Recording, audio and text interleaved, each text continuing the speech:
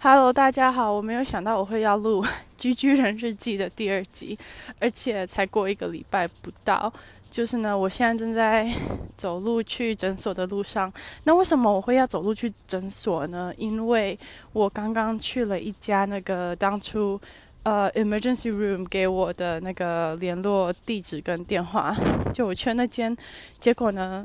他们要的东西很多，就是他们要你的那个 social security card。然后你要有照片的 ID，你要有居住证明，就很多很多。然后我一开始觉得有点奇怪，可是我也没有在我之前是在芝加哥，就我没有在芝加哥以外的地方看过医生，所以我想说可能这边的就系统不太一样吧。结果那个柜台小姐收了我的那个资料表之后，她就说：你是不是没有那个保险？我就说我有啊。然后她就说对不起，那你不能在这边看。就我后来我才知道说，原来那边是专门给没有保险的人就医的，怎么讲，一个机构吧。然后我从来没有遇过这样子的医院或是诊所，就他只收没有保险的人，所以呢，就他们可能算是一种慈善机构嘛，但就反正对我超不慈善的，所以呢，我就被踢出去了，因为我有保险。然后他们跟我说，大概15分钟远有另外一家就是一般的诊所。那我觉得蛮讽刺的是，虽然我有保险，但我的保险不一定有包含，我在就是保险也是要看说他是有跟哪几间诊所或是医院有合作，就不是说，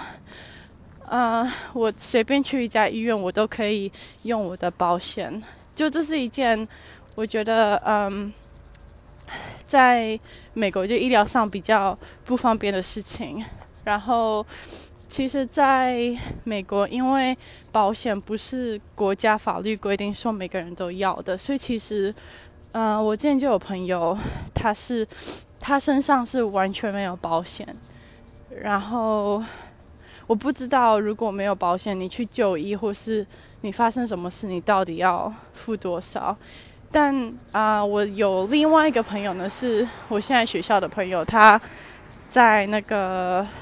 他去过台湾，然后他跟我说他在台湾的时候，反正他就有出事，他必须叫救护车，然后他们好像 charge 他们好像要他付几千台币吧。然后我觉得如果几千台币对于台湾就是看医生来说已经算还是1万啊，好像1万。然后我觉得这在台湾已经算很贵的价钱，但是他就跟我说这超便宜的，就在台湾我还上救护车，然后还被送去急诊室，他们竟然只收我1万块。所以我觉得就医疗体系差很多总之呢，我现在已经到了我的诊所，所以我要停止这个录音了。但反正今天就是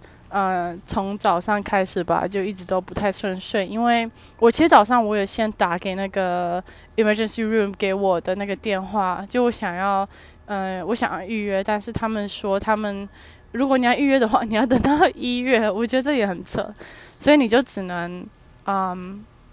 只能就直接走进去，然后如果有可能有预约但是没有出现或是迟到的人，他们就可以把你塞进那个时间的缝隙里面。对，好，反正我现在进去了，希望我的保险，我真觉得讲这句话我自己都觉得难过，就希望我的保险能够给付一些我等一下拆线的医疗费。